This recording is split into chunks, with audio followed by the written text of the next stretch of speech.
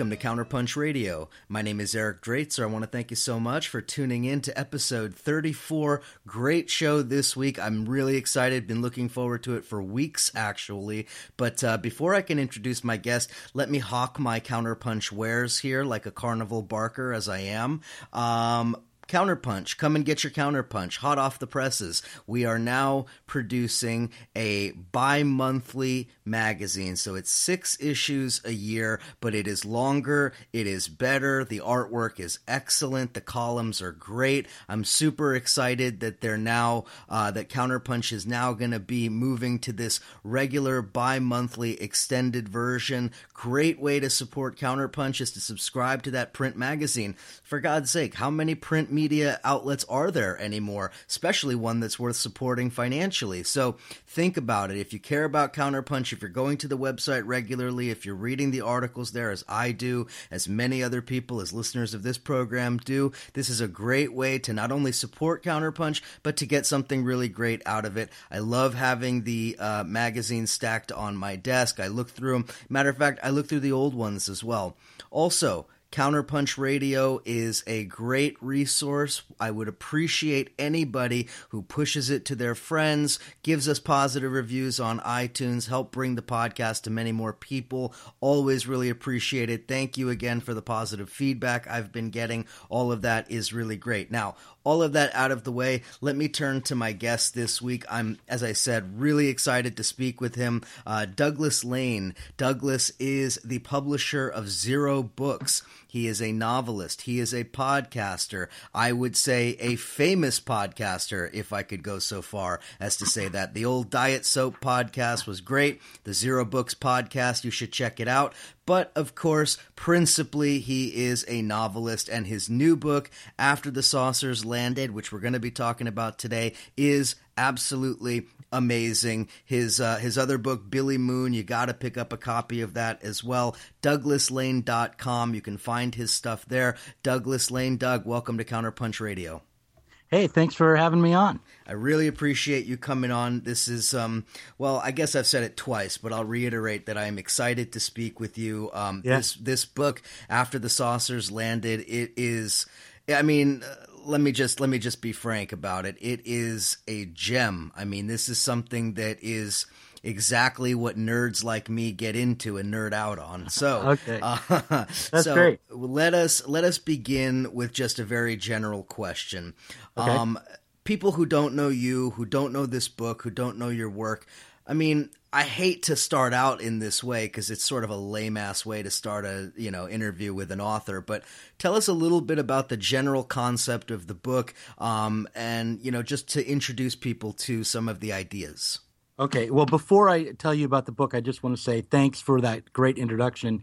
I'm a fan of this left philosopher, Slavoj Žižek, and whenever he's introduced and complimented a lot in his introduction, he always says that it was a castrating experience because, of course, he doesn't recognize himself and all the high praise that he gets. So thank you for the castrating experience of that introduction. Well, I've been known to commit a castration or two. Yeah. Okay. So, secondly, what is this book, After the Saucers Landed? Well, I'm a science fiction writer, and before we started, you asked me if there's anything I wanted you to add to my intro, and I didn't think of it, but I will think of it. And I thought of it while you were speaking, which is that I should mention, I have to promote this, that the book was nominated for the Philip K. Dick Award.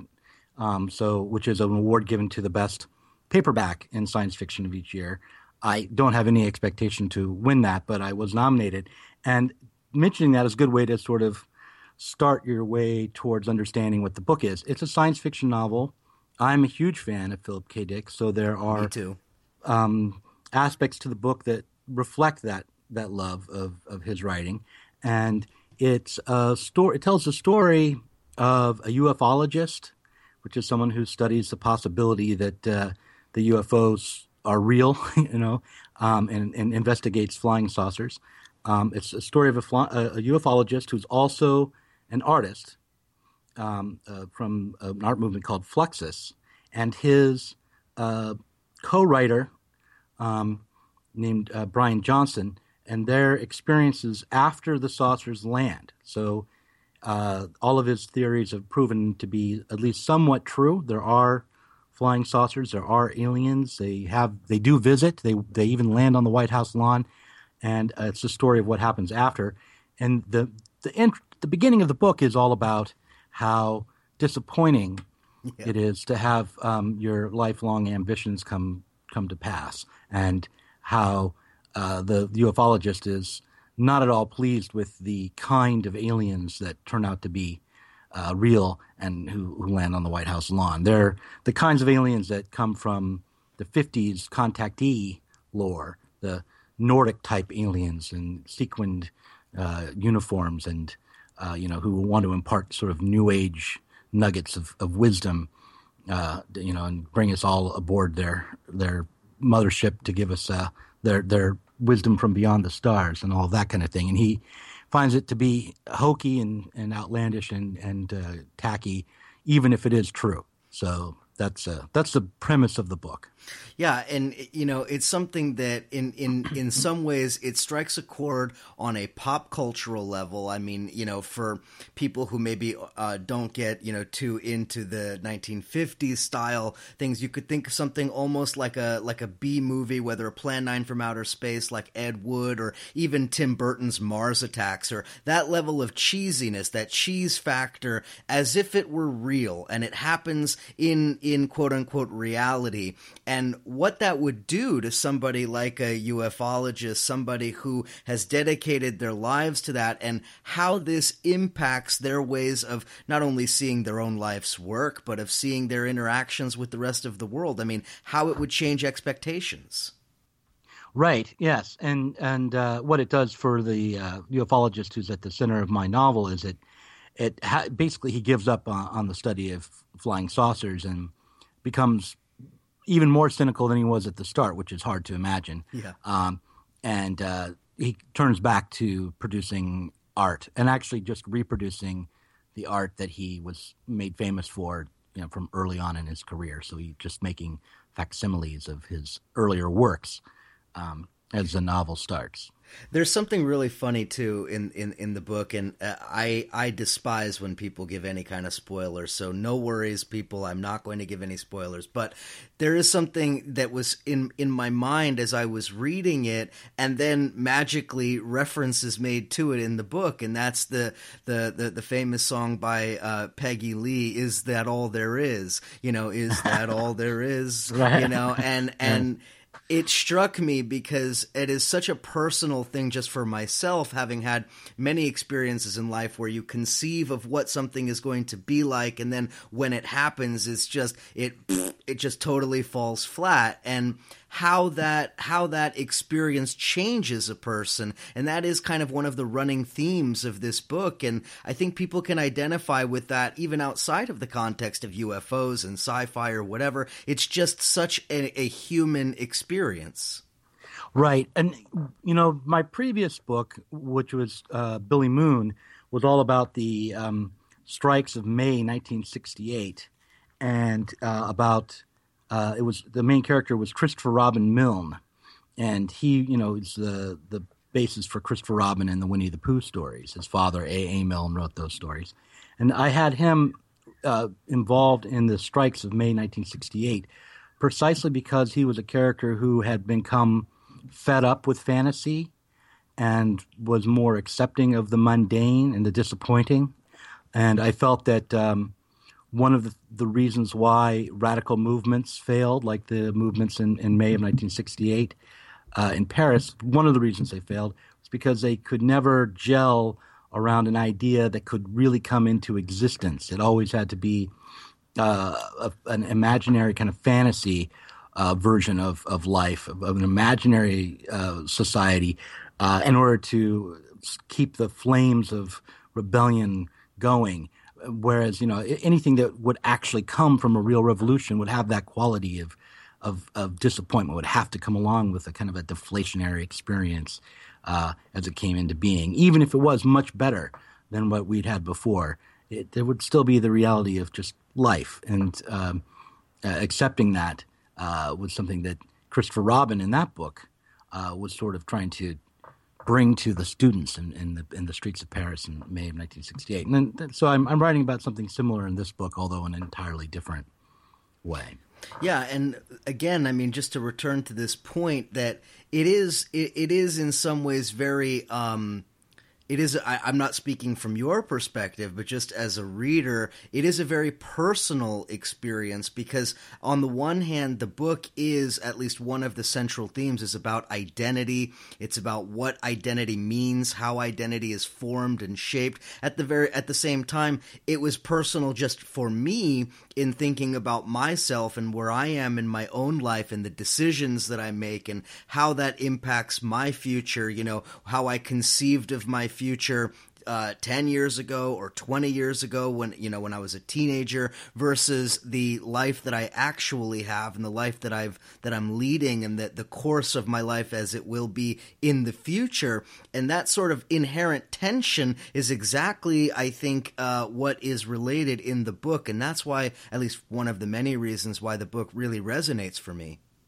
Right. And I guess we can spoil this much, that the aliens who arrive have an ability, or seem to have an ability, to influence human beings quite dramatically. They can, and in fact, arrange things so that people will change identities. So the way I think of it is, if you had an alien, one of these Pleiadians at your cocktail party, it very well could be that one of the guests switch places with the host during the party without knowing it, or is made to switch places, so that the host will go home with the wife of one of the guests, and one of the guests will stay in the house and clean up after the party without ever knowing that they've switched roles, because their identities are actually only activities or ways of moving about the world and operating in the world. They're not really fixed to the physical.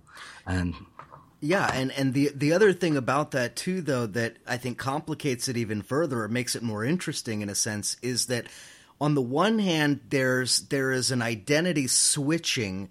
At the same time, it's a tension between, well, are they actually switching, or is it the perception of switching? In other words, what is the authentic identity versus how a person is perceived by others? That, I think, tension is also kind of running throughout this book. And while it could get confusing in one sense, who's who and the switching of identities, at the same time, there is something seemingly constant, and that is this question of perception. Right. There's two things that are constant, or almost completely constant in the book. One is that question of perception. The other is who's telling the story. So no matter how much switching goes on, you're anchored in Brian Johnson's perspective, and at least for 90% of the novel, and that point of view, the perception of the narrator, becomes important in the book. And the other thing too that comes across is this question of form and what form means and how forms actually relate to the way that we perceive things. So there's a question of how normal human beings on Earth perceive things versus how these aliens, when they come, perceive things. And this gets into, and again, I'm not going to go too deep into the elements of the book, but this gets into a lot of, art historical territory about, form and purity of form and expression of form. This also gets into a sort of philosophical realm, and I know you have such an extensive background in philosophy, and it's one of your interests, that I couldn't help but thinking throughout the book all of the different postmodern critical theory that I think fits into this, whether talking about Foucault or whether talking about Baudrillard and the question of the hyperreal. All of these things, or even Roland Barthes for that matter, and Derrida, I mean, we could go on, signs and signifiers and all of the rest of that. It's all woven together in a very complex narrative that, I mean, when you said Philip K. Dick, I couldn't help but think of Dick and think of a book like Ubik and the question of authenticity. All of these things are woven together in this really interesting fabric. Right. I relate to Philip K. Dick a lot because, like him, I have an interest in philosophy, and also like him, I'm not an academic, so I'm sort of a autodidact philosopher. I mean, I have a bachelor's degree in philosophy, and I'm a publisher now of critical theory books. But I'm always sort of trying to make the philosophy as easy and as simple as I can, just so I can understand it. So writing a science fiction novel about the problem of identity and perception is sort of one way I go at trying to just understand the problem. I don't know if I helped anybody but myself with this one, but yeah. Yeah, it's interesting to me because let's just back up for a second. Science fiction. A lot of people, for whatever reasons, they don't get into it. They've never been into it or whatever. But I think that there's something that is missed by a lot of people, that science fiction, sometimes it's about science, it's about, ideas and things like that. But in a sense, it's oftentimes a conduit for political ideas and philosophical ideas. And I think that is, rather than a subtextual element of your book, it is in many ways front and center, because the book is about all of those concepts that we've talked about, but it's also about politics. It's about identity and what identity means and how that forms our politics and how that forms our views of the world. Yeah, and in the artist's character, the ufologist, it has a history of being involved with an art movement which saw itself very much as being political. Fluxus, which was trying to create happenings where people would live directly and escape the structures and forms of the society they were in. They would make small art, jokey art. They were kind of anti-artists often enough, and searching after something authentic and something natural and spontaneous was always a part of the Fluxus tradition, even as odd as it sometimes would be, and as strange as some of the art ended up being. Yoko Ono is a Fluxus artist, for example, and her work is not necessarily natural and accessible, but it's always aiming at the spontaneous and the direct. There's something else about the book that I found really interesting, is that it's almost like a play on our contemporary history, in a sense, because the action of the book, or the main action of the book, takes place in 1991. Right at the moment at which, well, I guess it's right around when George H.W. Bush's term is ending, Bill Clinton's term beginning, right around there. But we know historically what that moment is. That's the beginning of the quote-unquote post-Soviet political landscape. And yet in this book, that is removed, and in its place, it's the post-aliens landing landscape. And so there's this sort of additional political, historical element to it that's inescapable. Yeah, what do you think that means? Because, having written the book, I definitely did that intentionally, but I'm not sure what it actually, the consequences are of replacing the collapse of the Soviet Union with the landing of the aliens. I'm hard put to give you an explanation of why I did that. So without getting too indulgent about it, the way that I interpreted that is that, as with the collapse of the Soviet Union, in our world, the collapse of the Soviet Union threw the quote-unquote West into an identity crisis, that its identity had been formed in contradistinction or in juxtaposition against the Soviet Union, capitalism versus socialism, the good guys versus the bad guys, and that when that collapsed and when that ended, there was this need to form a new identity for the West, something new out of the remnants of the old. And I feel like that is kind of what's happening in the book, albeit with this aliens coming to Earth, forcing us to question and to challenge the very nature of our identities. Yeah, I guess that's right. I think that's right. Boy, my subconscious is clever, I guess, because, I did that, but without quite knowing exactly why. But isn't that the way that the best art is always created? I guess so. I'll say yes. Maybe not always, but yes. Let's not get into intentionality. That's going too far. Yeah, right.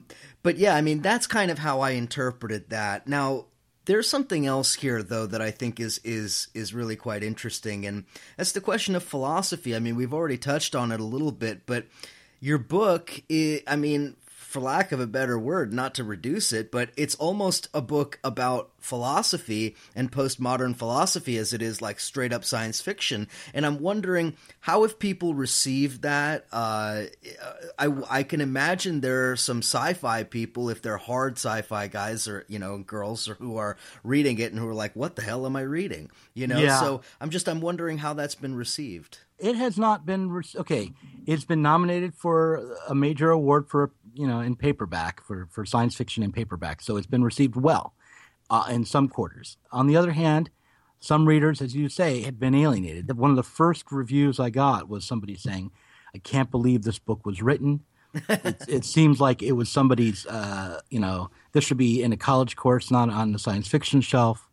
One of the characters, what did he say? When the FBI man started talking about Descartes, I threw the book on the floor. And it isn't just a neat and perfect fit into science fiction as it is, and it doesn't meet all of the expectations that a science fiction novel is supposed to meet. I tried to do that as much as I could to meet all those expectations, but obviously some readers have found that the philosophical side of it is off-putting.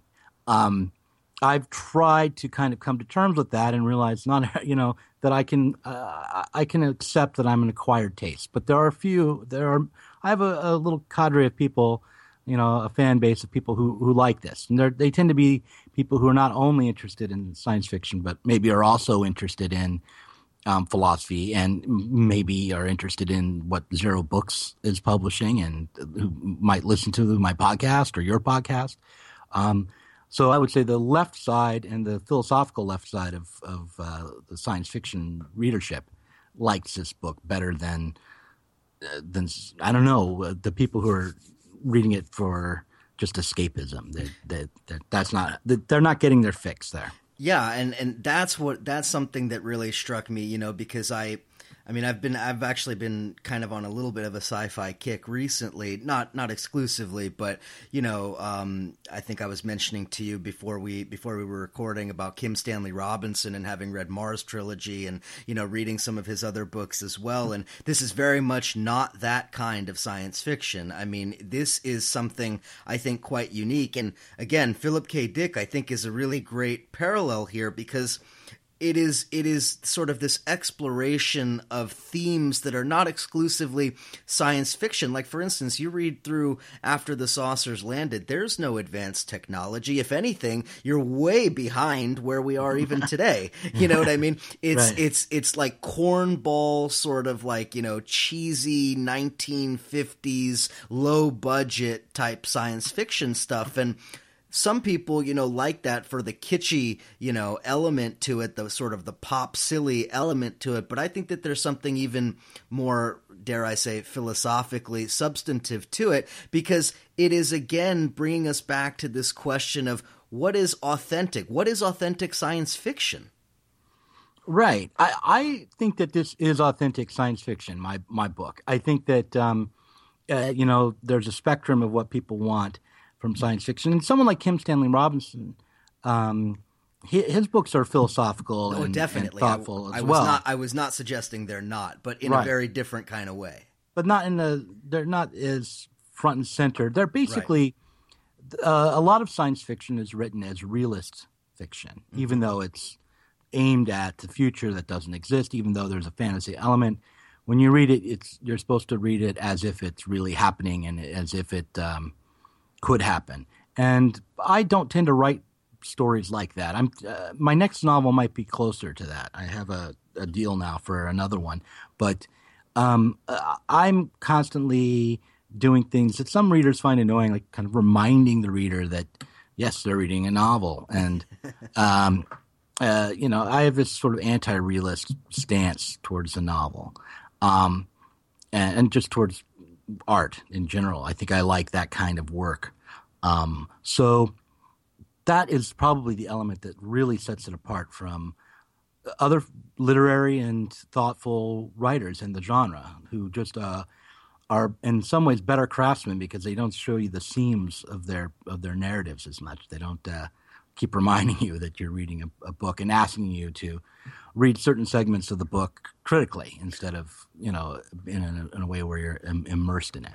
Well, and I'm not suggesting that you're necessarily being self-deprecating here, but I think that to be fair, your book is almost, it's not only is it's showing the seams, to use that metaphor, but the seams are like a fundamental feature of the book, in a sense, because like there's so many elements where the timeline, for example, it not only is it non-linear, but there's whole pieces missing, and there's a very great scene in the book where literally one of the characters is consciously talking about cutting holes in their own perception, cutting holes in time, and that's literally what's happening. So it's, dare I say, self-referentially postmodern, Right. Yeah. What's funny is that term postmodern is one that I used a lot to describe my own work, and it's out there around me. But as in the last few years, as I've gotten more like overtly philosophical in my writing, I'm less and less comfortable with that as the term. I just want to, I'm not upset about it being used, but I actually think that this book is modern in a way that that it's maybe unique, because what I'm taking seriously in it are questions that come from Descartes and Hegel. But Hegel's big for me now because I did this Herculean effort to read the phenomenology of spirit, and so I throw that around because it's like one of the big accomplishments of my life.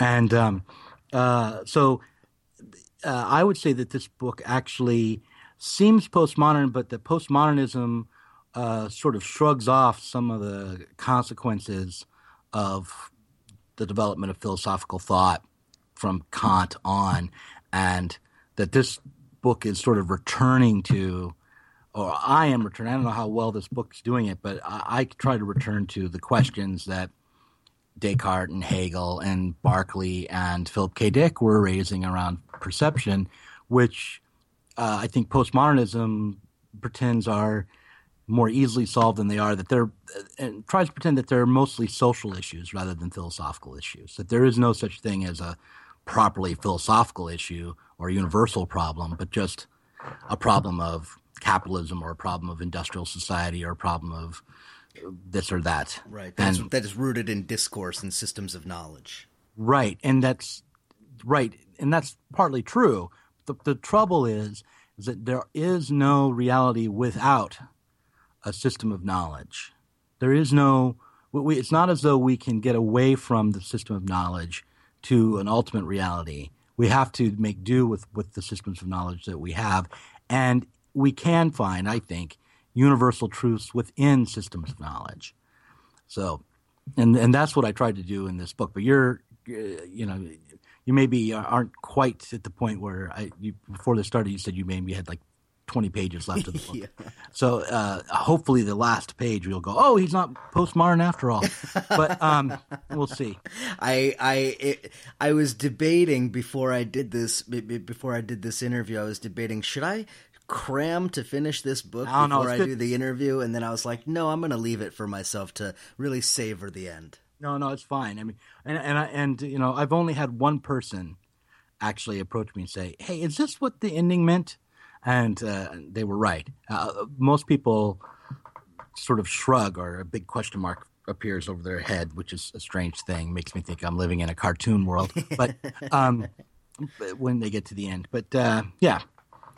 Let's take a quick break, and on the other side of the break, a lot more to touch on.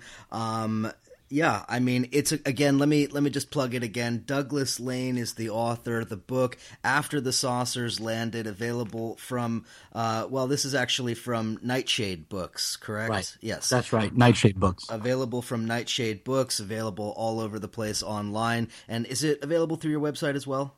You can go to my website and find a link to Amazon. You could go to the Nightshade Books page and find a lot of different ways to get it. You could go to the library and check it out, probably. Library? What's that? Yeah, no, I'm a big advocate for the library. So if your library doesn't have After the Saucers Landed, you should request it. You should demand it with pitchforks and torches. All right, on the other side of the break, continue the conversation. Stick with us. We'll be right back.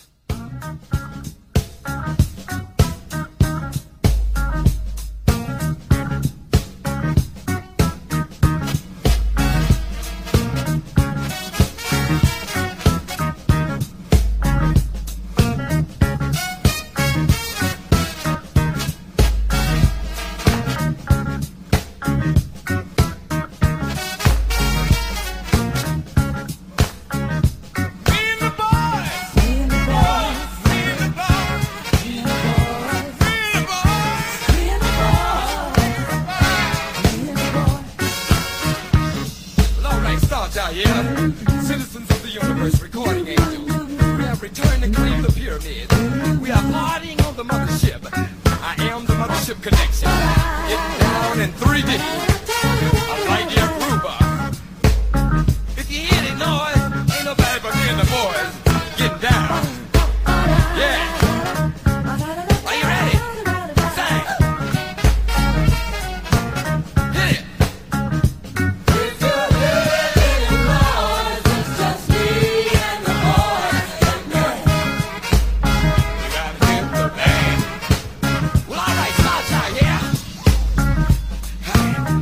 Glide in your stride, a dip in your hip, and come on to the mothership, man, and do the loose booty.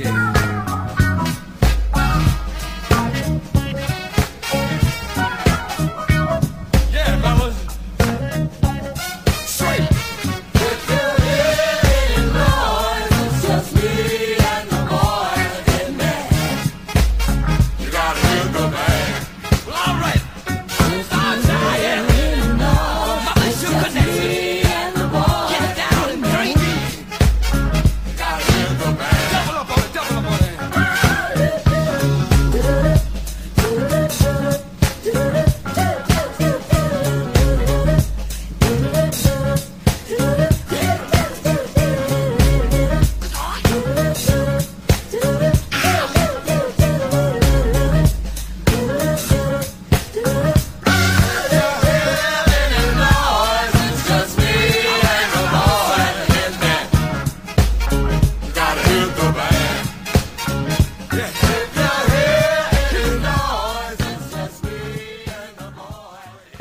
Here on Counterpunch Radio, chatting with Douglas Lain. Again, the book After the Saucers Landed. I mean, it is a quick read in a sense, although I have to say, honestly, I feel like I could have read the book a lot faster, but I've really kind of taken it slow because there's so many layers to it, I think, and I'm not just blowing smoke up your ass. I really do mean that.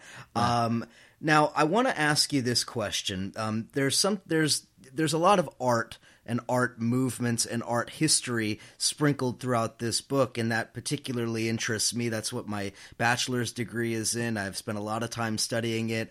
And there is this question of form and purity of form, and there's a lot of focus on Malevich and Lissitzky, two giants of the Soviet avant-garde period and the art movement known as suprematism, which Malevich invented, I guess we could say. And I'd like to get you to talk a little bit about that because it's actually quite present even in the design of the cover of the book, is very much in that style. So What is the intention, if I can say that, behind bringing that up, and about this question of form and purity of form and expression? Well, I'm like you. I'm a fan of the suprematists, and I'm fascinated as someone who's a writer, that considers himself and is pretentious enough to even think of himself as an artist. I'm drawn to this idea that artists could create revolutionary art, and the suprematists were aiming at that. Yep. So when I consider those works, I am not a scholar on this, so I sort of have impressions about them rather than fully drawn out arguments about them. But my feeling is that what they're hankering after is a form that would be that would get the main thing they wanted as revolutionaries was to get beyond the class system, to get beyond the formal structure of society today and back then. And so they were looking for a form for society that they could represent in art that would do that, would get beyond the class system, that would be whole in itself and that wouldn't need the split between the subject and the object, or that wouldn't need the split between the master and the slave, or the capitalist and the worker. Yeah. And so this is what they tried to create on the canvas, were pure forms, one-sided forms. I think the work was really interesting, and I think that it's great. It will last. It's going to be continued. People will continue to look at it and think about it. My perspective is that you can get out of the economic class system that we're in, but that we're not going to be able to get out of the kind of class system that defines perception. It's not really a class system. That's just the economic manifestation of it. But the division, the split between subject and object, between the perceiver and the world, that's not something that can be overcome, and that it wasn't overcome by the suprematists as much as they aimed at that. Well, one thing I will say about that, and there's an interesting thing happening here, because one of the artists you mentioned is El Lissitzky, and Lissitzky kind of had one foot in suprematism, one foot in constructivism. He was sort of seen as this kind of go-between between a couple of the different strains of the Soviet avant-garde, and it's absolutely true that the overriding, I guess we could say, conceptual dynamic of the Soviet avant-garde period is the attempt to destroy what they called, and what Mayakovsky called, and Tatlin and Rodchenko, they all called the division between art and life. That art was no longer supposed to be separated from life, but rather that the two were supposed to be united. And that, when you're talking about revolution in the art, you're talking about the smashing of the delineation between art and life, just as the Bolsheviks were talking about the smashing of the of the bourgeoisie, the smashing of these class divisions, and the dictatorship of the proletariat. And so there is this element there, but I would also add the constructivists were also about creating art that smashed the delineation between the canvas and the viewer. In other words, that the art was not supposed to be solely trapped in a two-dimensional canvas, but rather it was supposed to inhabit space. And that struck me in reading the book. I have no idea whether you intended that or not, but that there is this element of sort of this, the breakdown of this separation between subject and object happening in three dimensions. And in the book, it's happening with human beings. Right. Well, what's interesting there, okay, is that when you break that split between the viewer of the painting and the painting itself by introducing three-dimensional aspects to the work, say, you are not breaking the fundamental split between the subjectivity of the viewer and the objectivity of the artwork. You're simply bringing the artwork into a new dimension, changing the dimension in which the work is viewed, making new demands upon the subject. But you're not changing or fundamentally aligning the artwork with the subject. And I don't think a true revolutionary would want to, because if you could really divorce, or if you could erase the boundary, say, between the viewer of a film and the audience, then the audience would not know where the thoughts that the filmmaker had put forward ended and where their own thoughts began. There would be no distance, and there would be no room for criticism and no room for progress there. So if if we were truly a unified society on that level, then we would be a society that didn't change. So what you want to do, I think, is create awareness of the division, awareness of the split, and put the audience in the position of being aware of their own interpretation and being open to reinterpretation. Yeah, exactly. I agree with that. The only thing I would add to that is from the perspective of the artists of the time, part of the attempt to reconcile exactly what you're describing is by eliminating the notion of the object as art, but rather the object as functional object in the real world. So what we look back historically and say, well, Vladimir Totlin's Monument to the Third International, what an incredible art design. But he didn't intend it that way. He intended it to be a functional building that would actually have housed the political, leadership or what have you. In other words, that the artwork ceases to be artwork when the for lack of a better word, when its objectness is taken away. Right. Another way to look at it is, rather than the erasure or destruction of art, it would be art's total domination of life. Yes, that's a great put. Yes. Because instead it would replace the economic, it would replace the political, and life would be lived as an ascetic, with aesthetics and thought being what organized our world, rather than these other aspects that we know now. Yeah, exactly. Or that they're all inseparable from each other, that the art and the economic life and the political life of the new classless society as they envisioned it, that these were almost like interlocking gears of a larger system. Right. The thing about keeping the economic around and not supplanting it with art is being clear about designing some sort of economic system, maybe something like Paracon, where you've really gone beyond the logic of capitalist production and beyond the logic of a class society. And I think maybe I would argue that if you're going to make art the dominant force in the world, that it would actually replace the economic rather than simply fit within it, or fit next to it or something. But these are nuances there. But sure.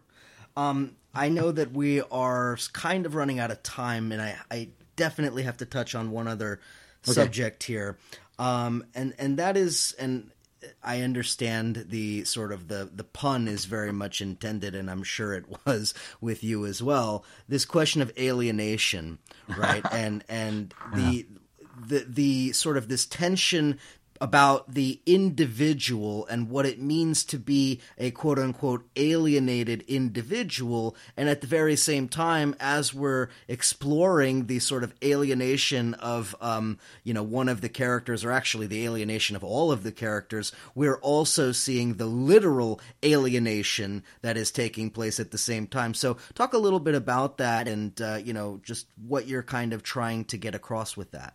Sure. Well, the main thing about the aliens in the book was that they were actually offering escape from alienation. Right. That was their promise, come to us, surrender, and you will become at one with the universe. You'll stop seeing the division between yourself and the spiritual realm and the physical realm, and you'll become free that way. And the characters are struggling to hold on to their alienation in a sense.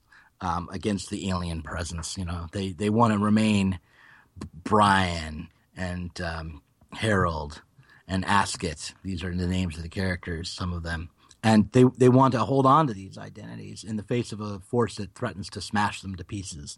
And the book is about how that gets resolved. It doesn't get resolved in any kind of overtly heroic way, but I in the end, I think holding on to the power of choosing an identity and forming your own identity is something that I want the humans to have in this book, and I want us to have as human beings.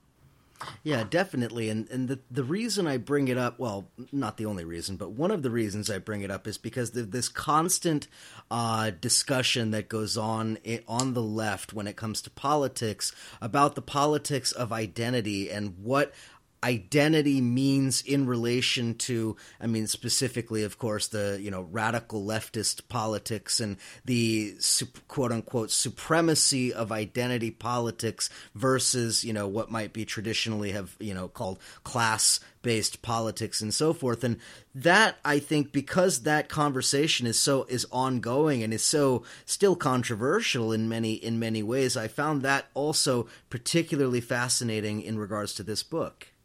Right. Well, one of the things I did in the book was pick up Judith Butler's idea that identity is a performance, and try to work out what that would mean if it was literally the case, and where would identity be located there.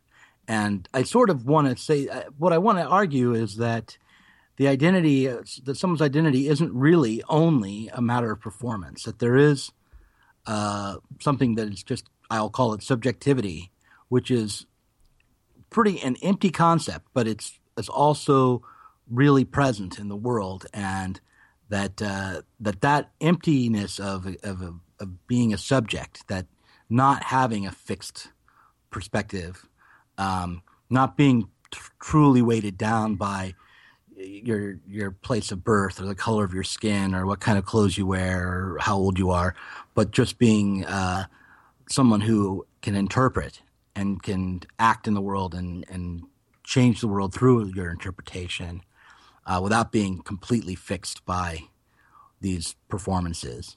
That's the kind of identity that we need to hold on to as opposed to these other identities which seem so important to us. Yeah, exactly. But at the same time, it's, I would hate for somebody listening to us having this conversation who hasn't read the book to think that somehow this is like a polemic against individual identity or conversely that it's a polemic in favor of it or something like that. There's an interesting moment in the book, and just to sort of touch on it, one of the characters is, I guess, for lack of a better term, going through an identity crisis where they're questioning what it means to be themselves, and the character is reminded and asks a question in a very great way. He says, "Well, what about Christmas?" And he talks about, and then he goes into talking about this very distinct memory of Christmas as a child. And it sort of draws out this idea that identity is not simply performance. Identity is not simply a construct. Identity is also a set of experiences, that identity matters, and that this desire to, as you said, maintain alienation is also a desire to hold on to that which makes a person's identity. Right. The funny thing about that is I think he ends up, though, sort of losing Christmas in this bargain. But these things are deeply felt.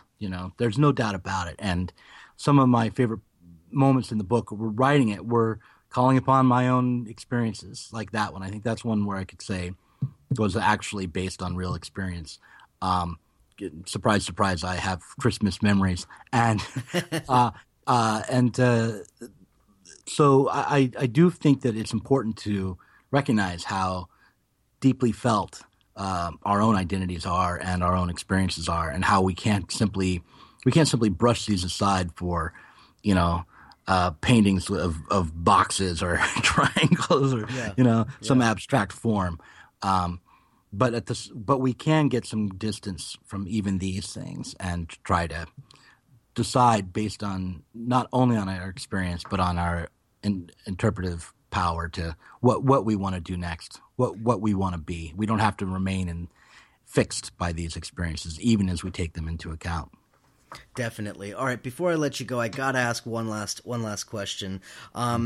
You and I chatted briefly about the question of cultural production and the importance of cultural production, and I think we were in regards to literature, and I just want to get a sense of what is your feeling about that now, given the way that media has evolved, given the sort of information overload that we have. is there still a unique space for the production of the cultural object, such as a novel? I mean, obviously, you're producing a novel, so, and, you know, aside from it being a profession, there's a substance to it. You obviously feel that there's a value to this object in and of itself. So can you talk a little bit about this question of cultural production and what you think is the importance of having that discussion? Sure. Well, I think that the novel is still a living art form. I think that it's not as dominant in the culture as it has been, obviously. I still like reading them and writing them. I sort of decided early on, this is one of those things, it's like an experience of Christmas. I became a novelist at the age of, well, or at least a fiction writer at the age of 18. And it's when I published my first short story. So at this point, writing fiction is just something that I do. I don't have to, I don't sit down and consider, is this the best way to go forward? Maybe I ought to. But the other thing is I don't devalue podcasts or YouTube videos or blogs or any of the other things that compete for our attention. And I think that if people have time to sit down and read a novel, that's going to be a very rich and rewarding experience, especially if it's not this one, but a better one. But but I don't want to toot my own horn too much, so false modesty. Toot away. But I think reading a novel is obviously going to be more rewarding than reading a BuzzFeed blog post or something. However, we shouldn't just ignore the fact that the internet exists and that we're inundated with information and production, and consider all these things to be some problem. I think we have an immense responsibility to make the most of all the different forms that we have and to try to think with all of them.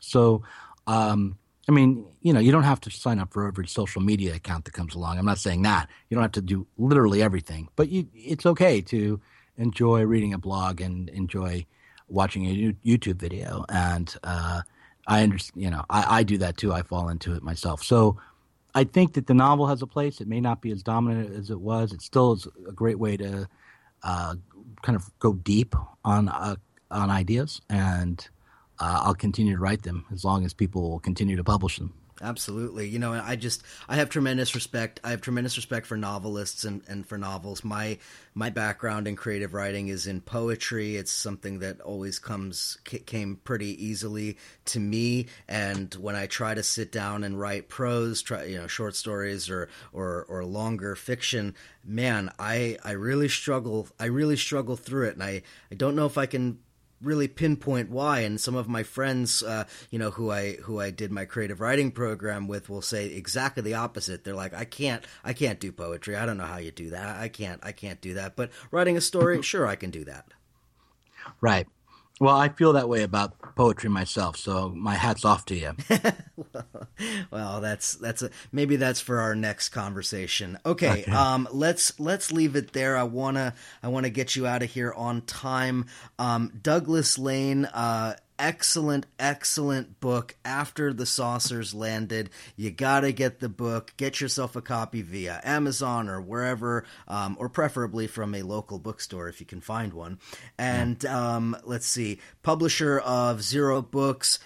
Follow the podcast, Zero Books Podcast, the website, douglaslane.com. Doug, thanks for coming on the show. Hey, thanks for having me again.